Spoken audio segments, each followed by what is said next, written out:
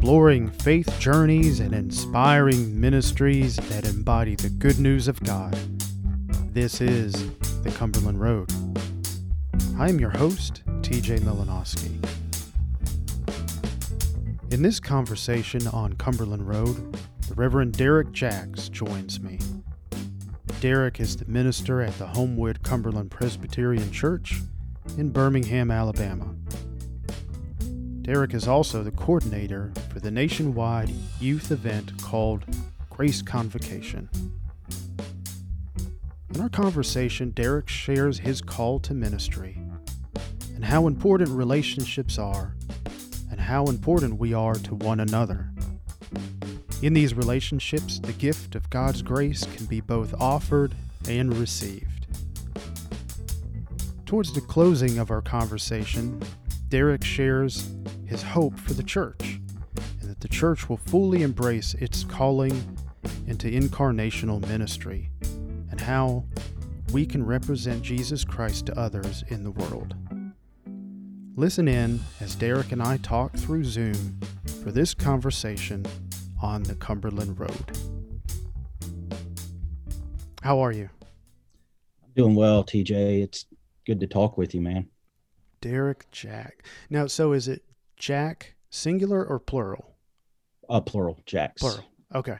Yeah. So take a couple minutes and tell me where you serve and what you're doing.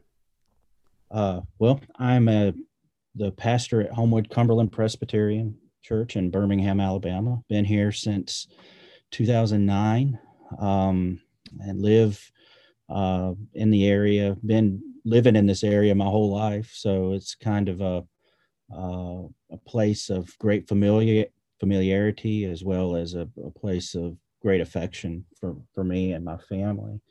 And my wife and I have three beautiful children and have been blessed with them and the life that they have. And right now we're just trying to get back up on our feet with worship and Sunday school and all of the life events of the church.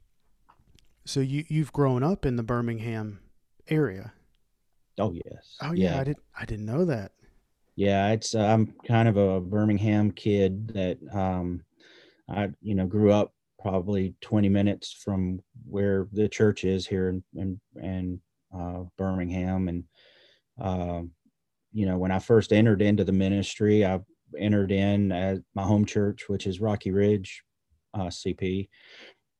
And when I became a intern and came under care of Presbytery, actually came under care of Presbytery here at Homewood Church back in 2000. So 21 years ago, I answered those questions in front of the committee on probationers and stood before Presbytery and answered their questions over in our fellowship hall, and so it's kind of been a fun kind of journey that I began my ministry here under the care of Presbytery at Homewood, but then also being able to serve as the pastor. It's been a wonderful, wonderful opportunity. Now, you're also an elected member of the ministry council. Is that correct? That is correct. Okay. How long have you been on there? Just a couple months. I think my first meeting was this year, beginning of this year, maybe.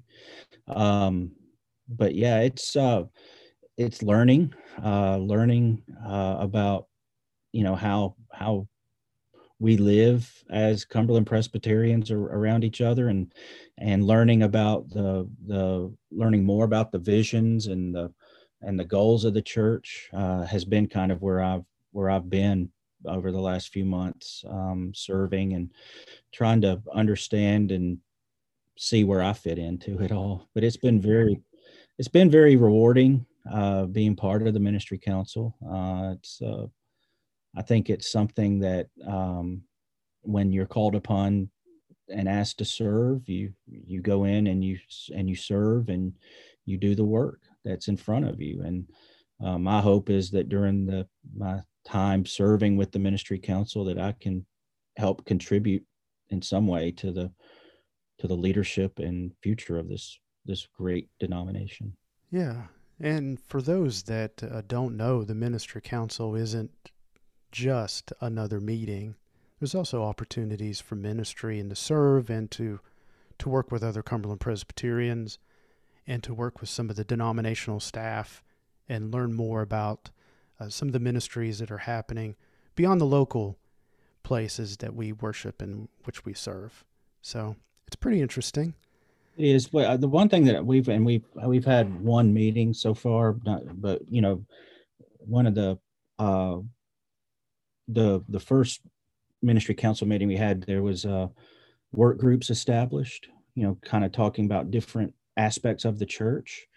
And so that's been a very fruitful time of discussion that I've had with the work group that I'm in, that I'm able to talk with other CPs and in a very honest way, kind of discuss challenges and hopefully be able to recommend to the ministry council um, some things that could help, you know, get us to where we need to be as a church. And so I think that's very exciting that we all get that opportunity, not only to just go to another meeting, as you said, but it's actually work that is tied directly to the mission, purpose, and hopes of the Cumberland Presbyterian Church. Mhm. Now, you're also involved in Grace Convocation. Would you kind of describe what that is and its history and what that looks like in the last couple years? Yeah, Grace Convo is something that is near and dear to my heart. It is an event that was, I don't know when it actually began. I remember going to convocation when I was a teenager in the early 90s. It was not in Gatlinburg.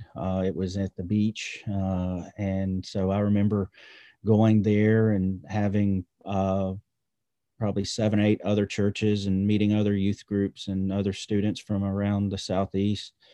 And then the current iteration of the Grace Convo is actually, I think, dates back to 1998, I believe, is when it got to Gatlinburg at the Park Vista Hotel. And Mark Weldon was the leader or the person that worked on behalf of the Board of Christian Education of Grace Presbytery to put that on. And then after a few years, Aaron McMillan became the director of Convo. And then when Aaron went out to Heights, I believe is when he went out to Heights, Cumberland. I remember getting that call from him, and he says, "Hey, I've got something for you to do." And he called me at the beginning of December of like 2006, I think it was. So he calls me at the beginning of December 2006 and says, "Hey," or maybe in 2007, I can't remember what year it was, but he called and says, "Hey, do you think you can do Grace Convo?" And I had like 6 weeks. Uh, Whoa.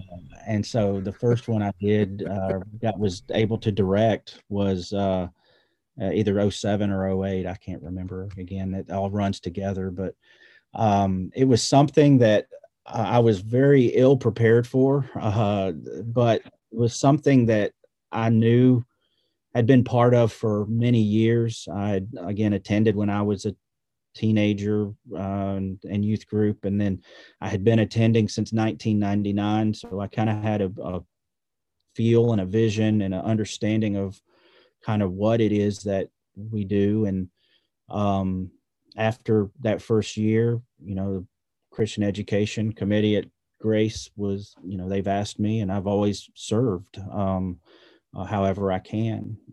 It's an event that I hope is something that unifies Cumberland Presbyterians. One of the great things that the innovation that maybe we've had to it was opening it up to beyond Grace Presbytery. That's been a huge goal, was to make this an event that welcomed CPs from all over the church to come together and be able to worship together for a weekend and to focus on what matters. And if you were to ask me what the heartbeat of Grace Convo is, it's Christian community. It's forming a Christian community of disparate parts and of people from different locations, and bringing them together, and us, spending a weekend in worship and in study and in understanding more about what it is we've been called to do, hopefully in Christian community being the thing that's being built up. And the primary participant is what age group? 6th grade through 12th grade. Okay. Is kind of where we've been, but we have college. You have kids that graduate out of high school and then they become counselors themselves and end up chaperoning. And then there's even quite a few adults that attend as chaperones who attended when they were in high school. It's wild. And Grace Convo is typically in January of each year. Yeah, up in Gatlinburg, Tennessee. Yeah.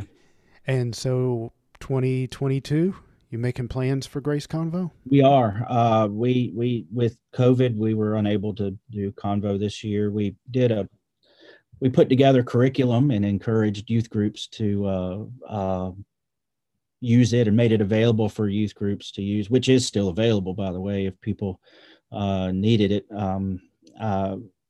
But yes, 2022 is we're making plans. I'm talking with worship leader ideas, and as far as getting a speaker, working on that. And so there should be some information about the 22 event that will be available sometime in August. Okay. All right. I knew you were involved in it, and there may be some folks who are listening that don't know what Grace Convocation is, Grace Convo, and I knew this was your opportunity to give a good plug for it. Yeah, it is one of those things that every year I learn something new, to see youth groups. I mean, we've had the last few years, we've had about 38 to 40 Cumberland churches from around the denomination attend. And it's just a wonderful time of worship, and to see one thing that I've really grown to love is seeing the youth ministers, because our churches have wonderful youth pastors, dedicated youth pastors who have been pouring into the lives of their students. And it kind of helps me remember when I was a youth pastor, to kind of see some of the groups and to see their interactions. But to see youth leaders and youth workers, interacting with their students,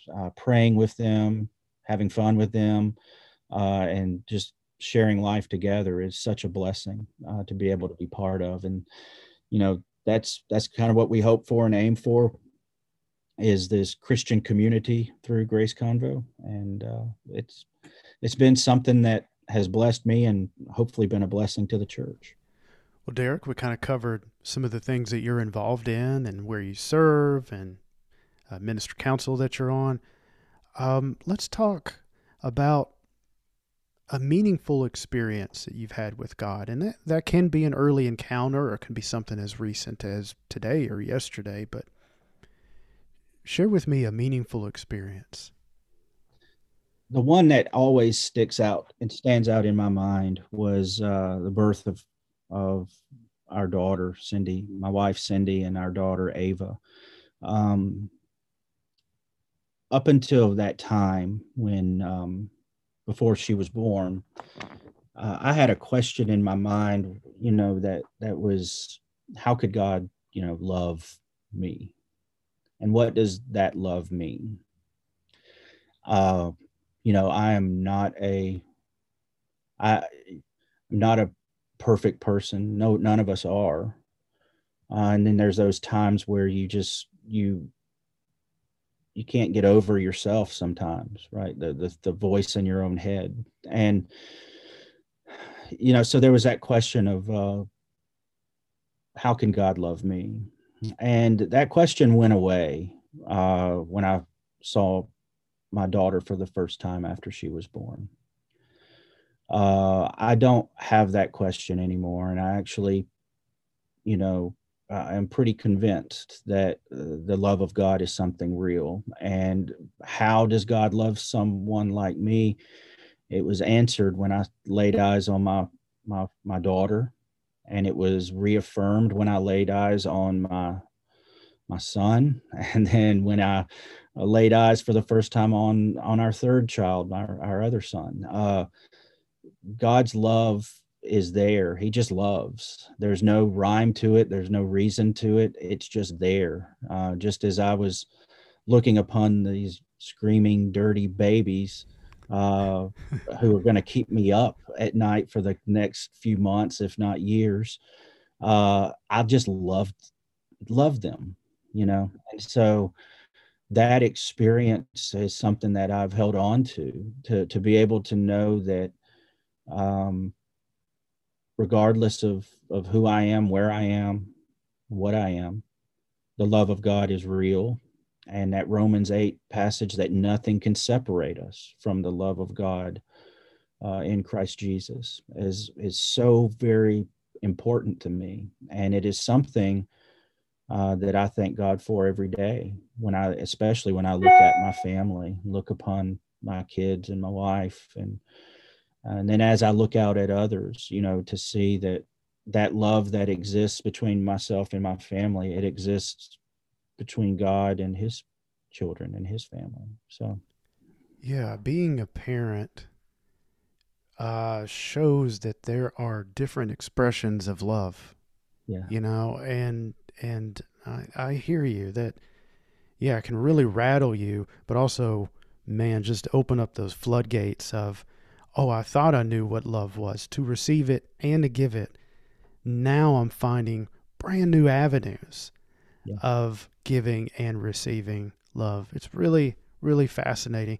It's not limited to parenting, no, but I mean, it is an aspect that really can open up your eyes and the desire to not only just share it with these little dirty screaming things, but being able to share it with others as well. That's like, okay, I am capable of this, yeah, and I'm capable of this because of this love that God has for me. It's yeah, pretty fascinating and humbling as well. it is. It is. So knowing that meaningful experience with your first child and subsequent, Mm-hmm. how has that shaped your faith journey, and how has that shaped your ministry? I think one of the things I say, and I remind myself of, I even have it on my email signature, is the phrase, "It's all grace." Um, that experience with seeing my daughters and my sons, um, it was something that it really made me think back about how important relationships are and how important we are to one another. Um, I grew up. My grandfather took me out. My grandfather and uncle took me out with them on their job sites, construction sites. They were drywall guys. And so I learned the trade of being someone who works with drywall. And I'd been doing that since I was 7. But the biggest lesson that I learned out on those job sites was how to look at individuals, how to look at other human beings, right? On those job sites were very talented men and women, but they were men and women with pretty large baggage. Some of them had been, dropped out of school, and some of them had served time for crimes. Some of them were addicts. Some of them were just not hireable in other jobs. But uh, that experience of looking upon my children made me go back and think back about all of those other individuals who impacted my life. And regardless of who those people were or what they had done, they still had value. And a lot of them were, again, very talented and very bright people, but they had been, they would get looked down upon in society because they were, they had things against them. And I think those two experiences have shaped me to be able to, when I look at people, when I look into the eyes of people on a Sunday morning or during the week when I'm at the church, it is to look into their eyes and see who God sees, to see this child that has been created in God's image, and regardless of what they've done or who they are, there's a dignity that should be afforded to them, and a a grace that should be kind of shared with them. And so when I think about what those experiences have done for me and shaped me in ministry, is I hope that it's made me be someone who is pro-human, someone who loves being around other people, who seeks out grace when dealing with people, and to try to remind people and show people grace in situations, and not only just show them by my interaction with them, but also to point them to the reason why grace is such an important gift that we have, and that it coming from God, that it being part of God's gift to us and Jesus as being this opportunity for new life, rebirth. So yeah, I think that's where I would say where this journey of again seeing those different parts of my life, that's where they have led me, has been to hopefully a greater appreciation to help care for others. Derek, how do we express and articulate grace for those who, have not experienced it, or better yet, maybe they've going, okay, well, what's the angle in terms of grace, but what are you really expecting from me? Yeah. And there's always an angle in there. Yeah, I think it's human nature. It is. And then for us to go, okay, well, no, there's not a return, there's not an expectation. But how do you articulate that to someone else where they may not be expressing it out loud, but it is running in the back of their mind of like, okay, you're talking about this thing. Sounds pretty intriguing. Sounds pretty interesting. But what's the hook? What's the catch?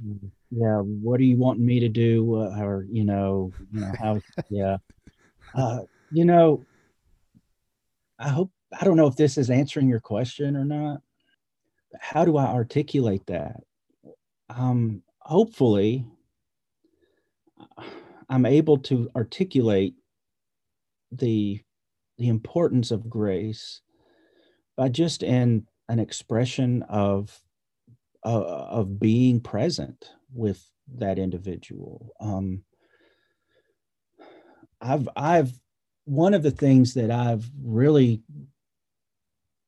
kind of just gravitated toward as a pastor has been an idea of incarnational theology. Like if we're going to talk theology, I want it to be incarnational. I don't really care about any other kind of whatever we want to put onto theology, whatever we want to describe it.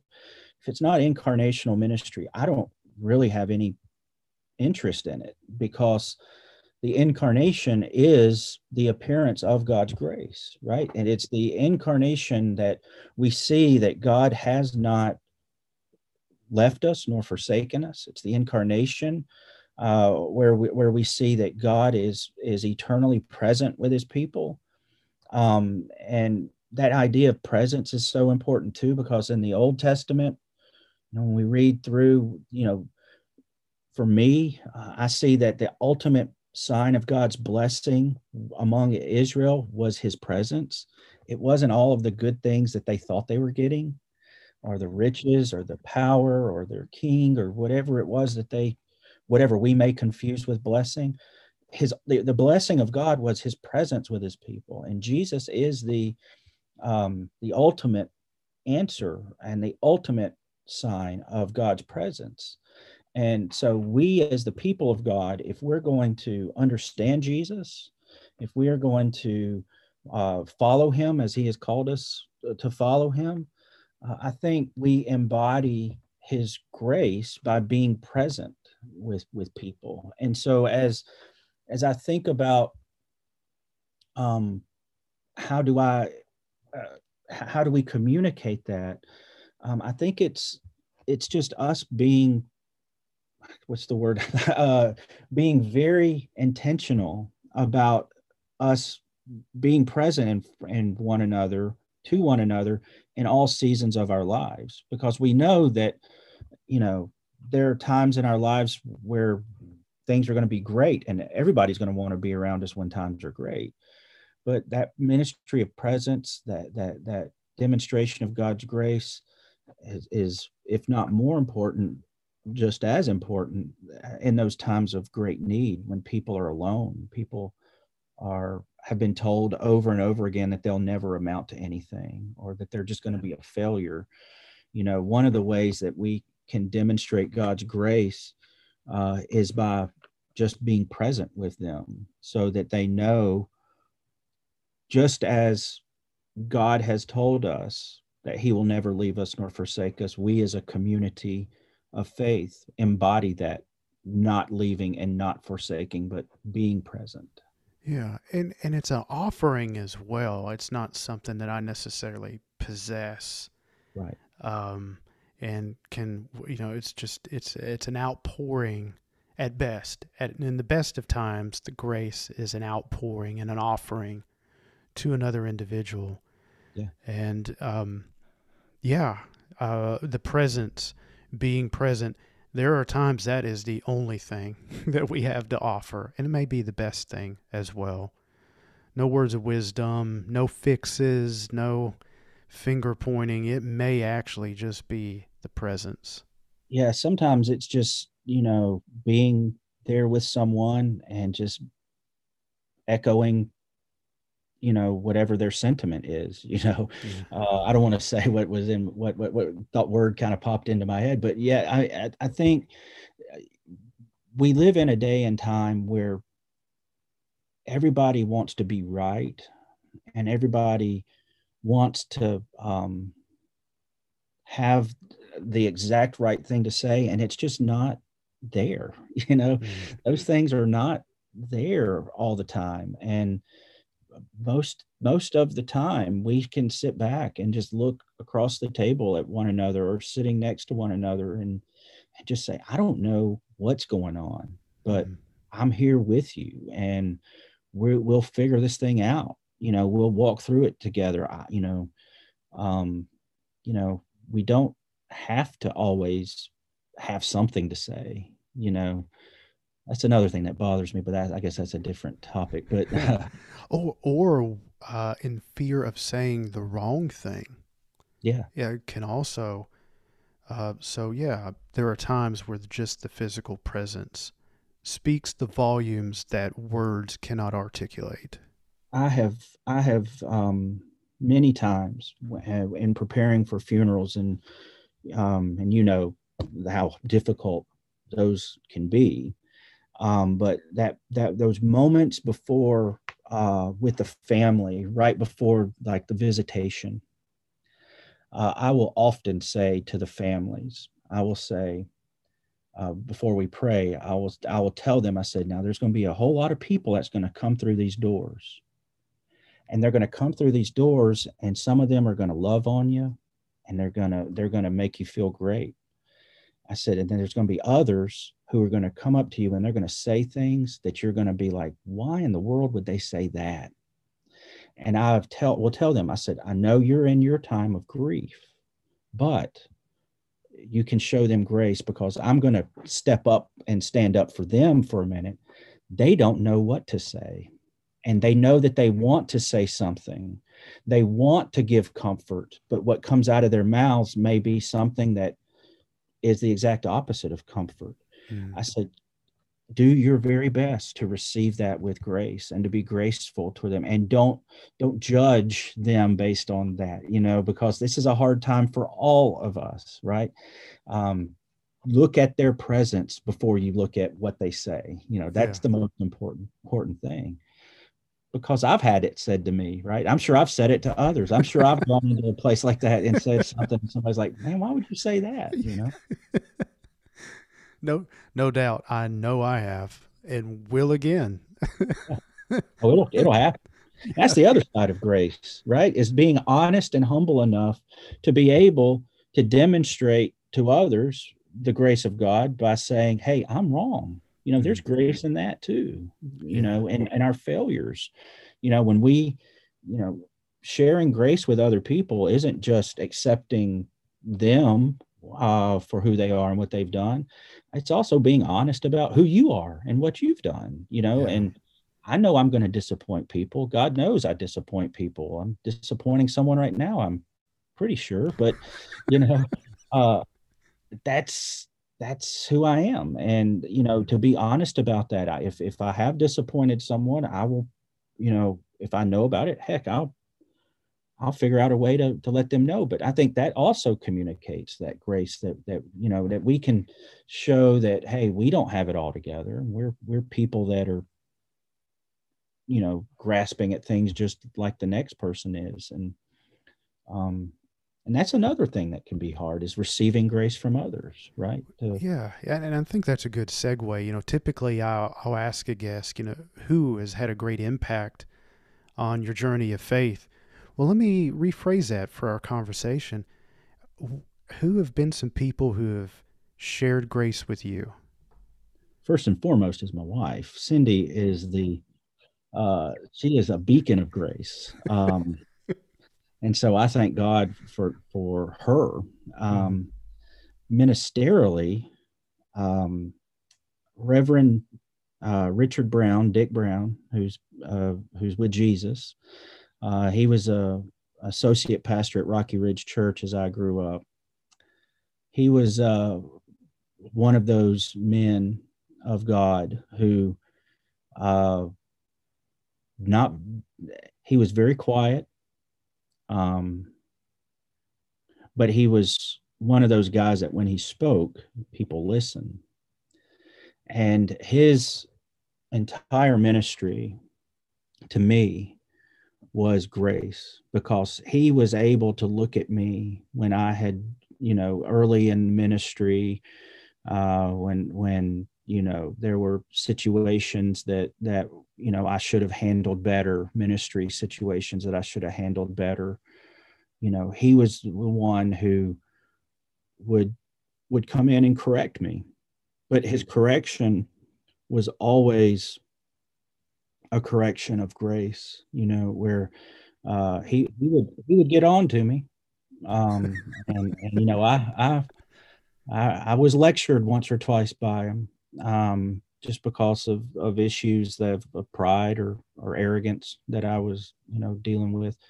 But after that moment of correction, he was also the one to put his arm around me and pray and say, but I'm here with you, and would oftentimes recount a time in his own life where he made the same mistake or something like it, Yeah. and was then able to say, I'm hard on this because, this is what happened with me. And so he was the one that I will always remember and think of as a uh, person who understood God's grace. He understood God's grace because he had experienced God's grace. And that experience was real. And up until the day that he died, that was what his life was about. I know that after he had retired from ministry, he didn't really retire from ministry, right? He just went to be he worked at Walmart for the last several years of his life, and he served as a chaplain there at Walmart, in the pharmacy department. So he would work the cash register, but he was an employee chaplain at Walmart, where he had his own, group of teenagers and adults that he would minister to just through their times. And it was just, he never would say that he retired from ministry. He just moved from the church to Walmart. So isn't it nice to have people in our lives that hold us accountable, but are also our greatest supporters and cheerleaders and guides and companions along the way? yeah, it's one of the things that has got, I think a lot about those friendships that I have with people that are so beneficial. They're those relationships. They're the ones that, people can be honest and say, hey, you really messed up on that. And this, and then, but then they're not like, but so you've messed up and I'm never going to talk to you again. It never happens. It's just people who say you're better than that. And, just pick yourself up, dust off, let's hit at it again. Yeah. It's so great. Yeah. And doing it in private settings as opposed to in front of like a multitude of people. Yeah. Yeah. No one's ever corrected their behavior by that Facebook blast, have they? Well, Derek, where do you see God working in your life today? Where God has been working in my life today, and this has been today as in the last several months, has been in patience, right? I'm not the only pastor who has probably felt the absolute torture of pandemic, of not being able to do the ministry things that we do, and having those interactions that we've so had with one another. And I've wanted to quickly get back to the way things were. And thankfully, the Lord has placed me in a place here at Homewood where we have elders that are very wise, to where we'll say, in those session meetings where we'll be like, hey, when do we want to get everything going again? And they're like, well, wait a minute, we're not ready to get everything going again. We still have X, Y, and Z happening in the world. And, I've needed those prompts, and I've needed those I guess, traffic lights in life. And so part of where I think God has been working with me is in this idea of allowing things to be done, to not be the one that's dictating what has to be done, or what's gonna constitute a successful venture, whatever. It's basically this idea that God has been working for me to be a bit more reflective, and to allow time to do what God is having time do. So I guess practically what that looks like is, in some ways, living in the moment and not looking for, as we had talked about earlier before when we were talking about, destinations. Earlier, TJ, you and I were talking about destinations and how we always long to get to the destination. Yeah. But it's the trip from point A to the destination where we see memorable things. And I think stopping during this time and taking stock of what is happening now, not looking for the end to hurry up and get here, but to be guided and molded and shaped by the things that we are having to address in the church related to reopening after a pandemic. And what does that church then look like? What are the activities that we're going to be doing? What are the the ministries that we're going to be participating in. Actually going through the journey to the destination is kind of where I would say where I've been, and where just in our conversation this morning, TJ, where you have I've seen God at work just in hearing you talk about those times in your lives where you've been having to kind of pull back yourself and just take stock of, hey, this is where the meaningful events are happening. It's in the that focus of where our eyes are only on the place of arrival and the destination, and the temptation to refuse to look at the surroundings in the current moment, and having people in our lives being able to kind of slow you down, because there's that temptation of only looking at the place of arrival and the destination. There's also the temptation of, you had alluded to, like being the dictator, taking control, as a church leaders, of being able to, okay, well, I have the answers, or I have a general idea where this needs to go. Okay, so we're going to arrange things here, and we're going to start this here, and being able to pull back a little bit and go, wait, there are other voices here who are probably even more knowledgeable than we are, and being able to hear that and go, wow, I didn't even consider that, because I was too focused on the destination, reopening the church or accomplishing this task. And we can miss these opportunities if we don't slow down. That's and right. if we don't include others. And sometimes that's hard. That's painful, because it takes that neighbor or that friend to go, wait. When we're not hardwired to wait. No, we're not. We're doing everything we can do to avoid waiting. Right. And everything. I mean, just think, that's what is the pandemic? One of the things that it's done. I mean, you said that. It's so right, because one of the things that pandemic has done is it has caused us to skip the wait. By, like, if you're ordering food through the app, you can order your food and then get in your car, and by the time you get there, they bring it to your car. Yeah. And that's one of those things that's great and convenient, right? Nobody wants to wait to eat, but it's also one of those things that it's one of those little things that then we can start pushing that out on other things other than, things where we don't want to wait for anything at all. Right. And the pandemic, I mean, one thing is, you used to be able to order something on Amazon and it would arrive, well, sometimes that day, but, in a day or so. And now, it's going to be 5 days, or it may be next week, even now in 2021. It's like, wait, I got so used to that instant gratification or near instant gratification, kind of bent out of shape when it goes away.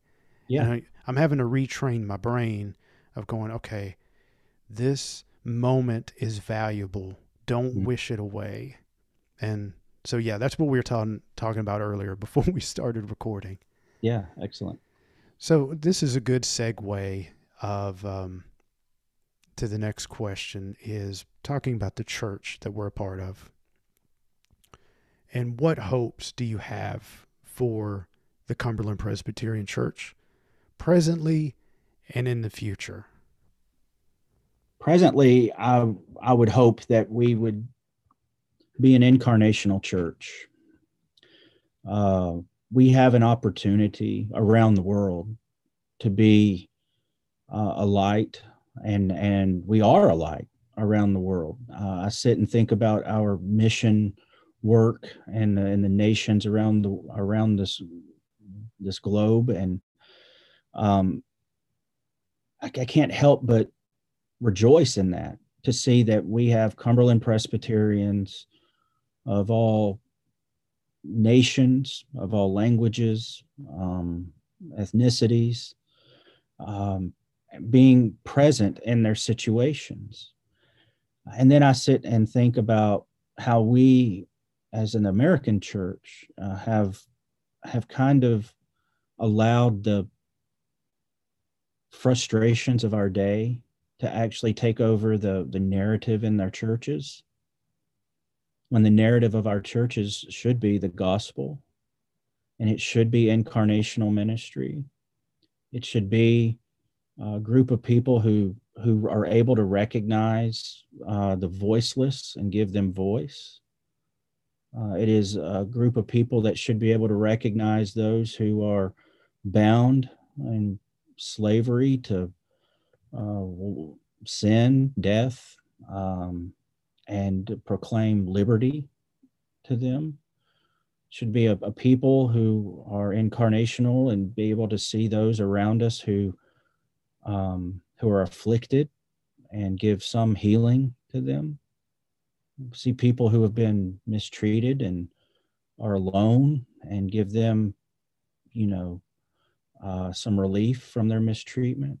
I could go on, seeing injustice being done in our world and standing for what God has called us to do, which is to be a people who rejoice in the truth and stand for justice and kindness and those mandates that we have from God there. But presently, I would hope that as a church that we could be incarnational in those ways, and to not be divisive over issues of political persuasion, and to be honest about the discourses that are going on, not to just start parroting what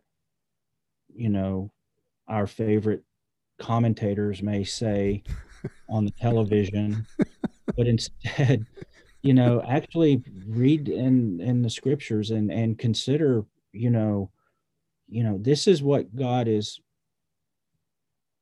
God has called us to something greater than these worldly kingdoms that we're fighting for, and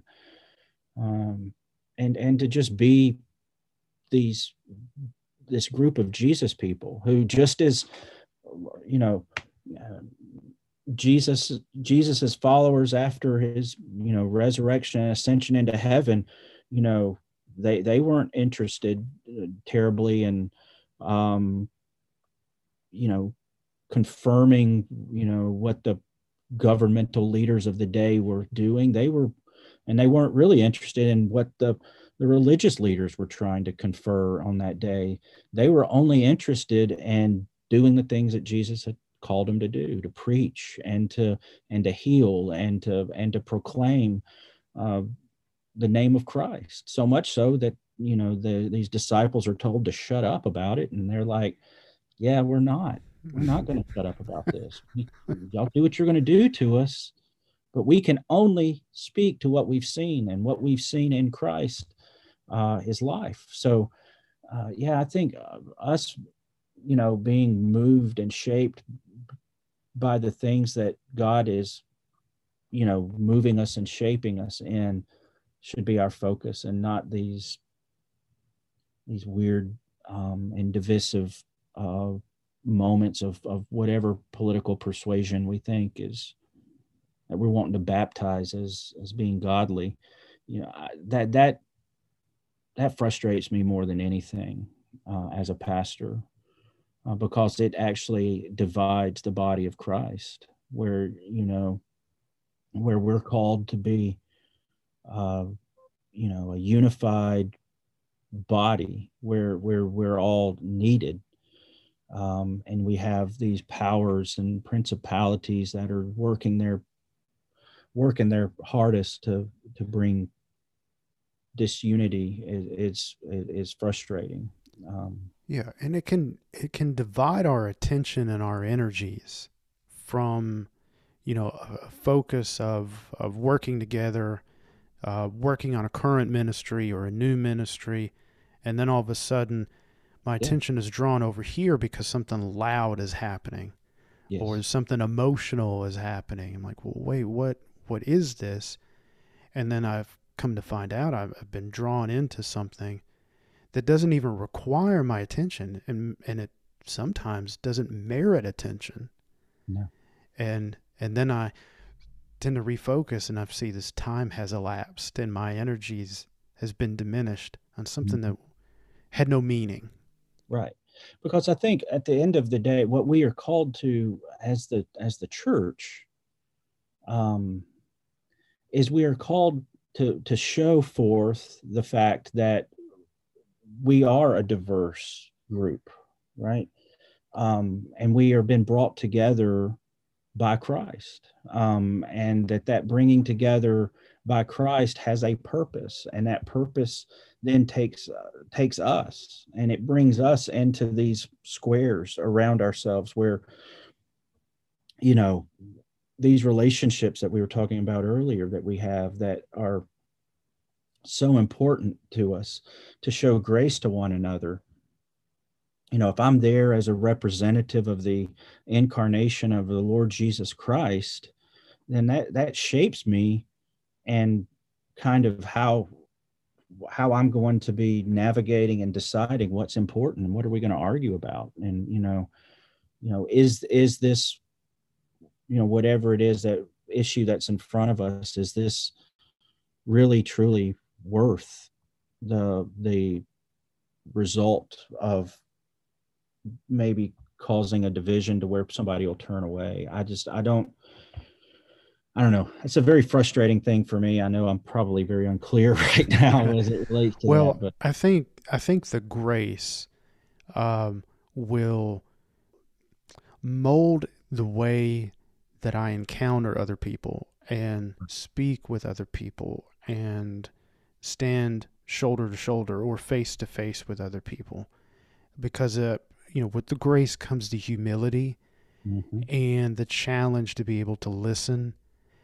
And I think a level of curiosity too. This grace is larger than me. Isn't that pretty fascinating? I want to know more, and maybe also want to offer it in areas where it is lacking, or talk Absolutely. about it in areas where it's lacking. Like So, I would say this, TJ. I would challenge every Cumberland Presbyterian, and when you're in church on Sunday morning, if you're gathering in church, but the next time you go to church on Sunday morning, Wednesday night, whenever it is, the next time you go to church, when you look around the sanctuary, don't look at around that sanctuary and see, well, uh, there's Miss May, and she came to church today, or there's Mr. Todd, and he came to church today. I challenge you to look around the sanctuary and see those individuals and say, look who God brought into this place today.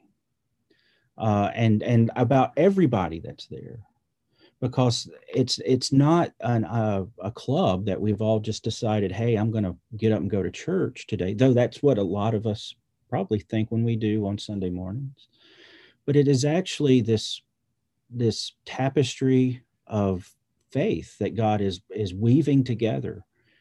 And we can look in our sanctuaries on Sunday mornings, and we can look across the aisle and look into the pews. And though we may disagree with that person that's sitting, over in that front pew, or we may not like that guy sitting behind us, God has put us together for some reason, and God has brought us together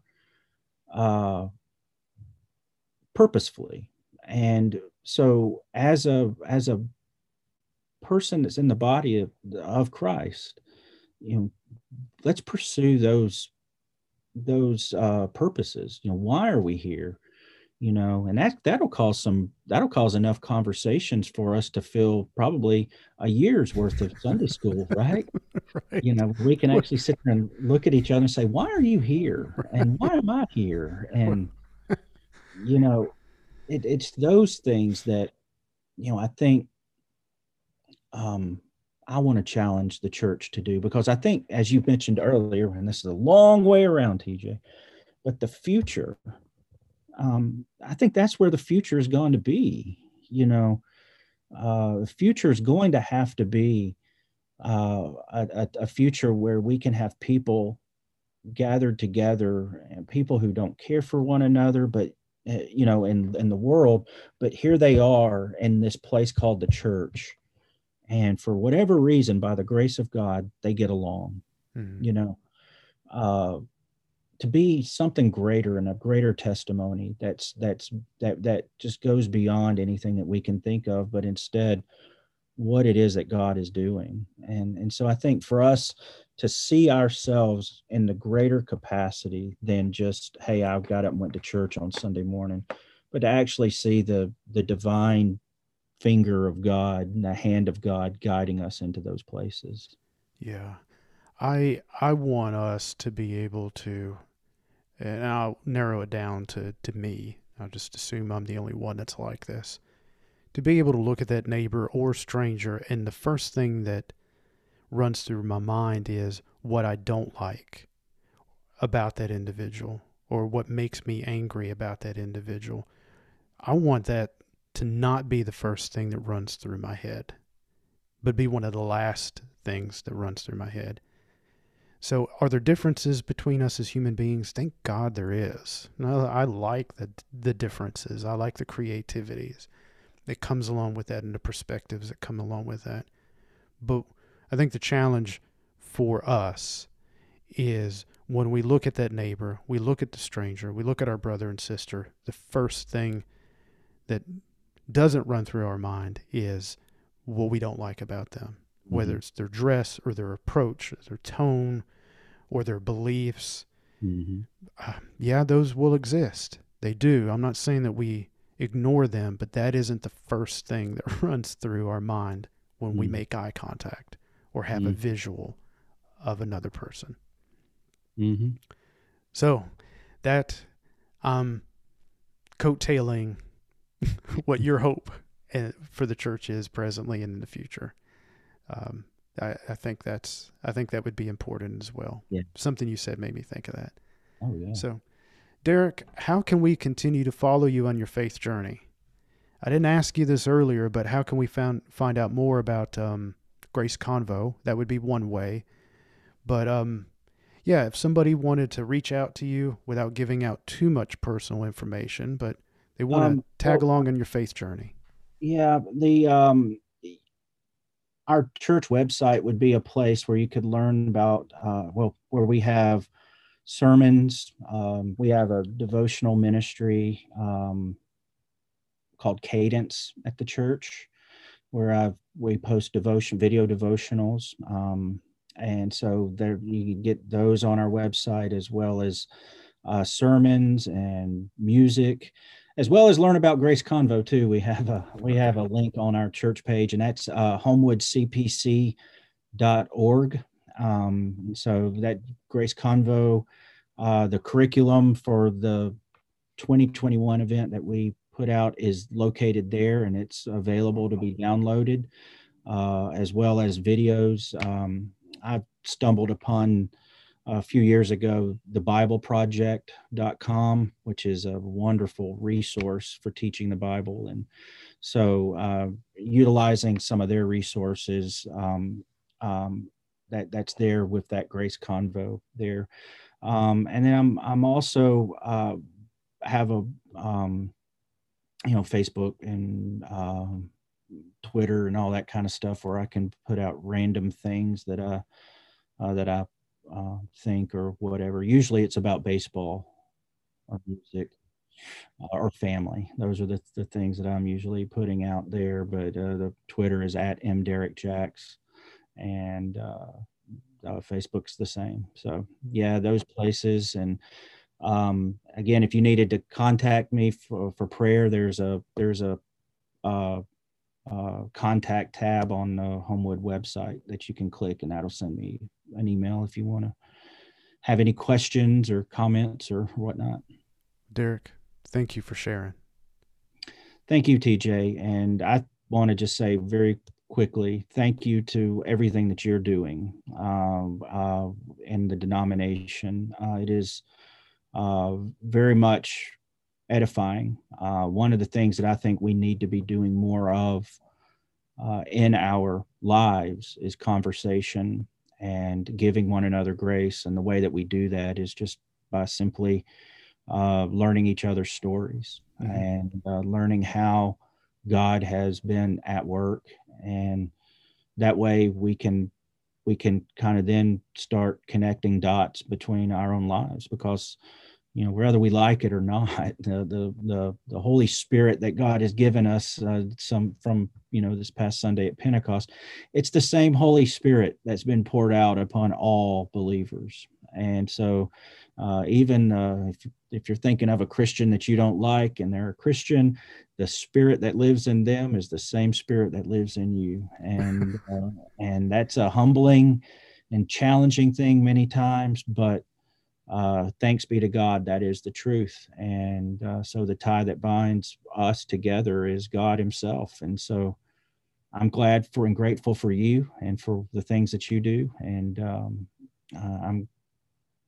we'll continue to be praying for you and your ministry.